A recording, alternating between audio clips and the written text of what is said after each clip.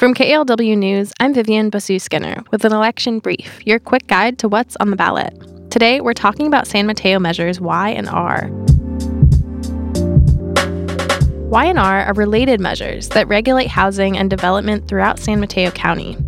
There's history here. Back in 1991, San Mateo voters enacted a measure to limit future development. Before it expired, voters renewed it. Now it's expiring again. So it's time to revisit the matter. If approved, both Measure Y and Measure R would extend a version of the plan for another 10 years. That means continuing to limit building heights and residential densities. And it would keep part of the plan, which requires 10% affordable housing on many developments. But there are differences between the two measures.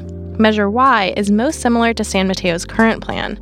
Former Planning Commissioner Maxine Turner and other supporters say it enables growth while protecting neighborhood character. Opponents include San Mateo Mayor Joseph Goethals, but he supports Measure R. If it's passed, parts of the city would remain under current limits and others would be allowed more growth, like areas close to major transit hubs. Developments in those areas could be taller with more units. But former Planning Director Diane Whitaker and other opponents think Measure R would accelerate gentrification. So here's the bottom line, San Mateo. If you vote yes on Y, you support the current housing and development plan with a few changes. If you vote yes on Measure R, you want more housing faster, and you think the City Council should have more power over development plans. If both pass, the one with the most votes wins. If neither measure passes, San Mateo's general plan would stay in place until the end of the year, when the city would need to make a new one.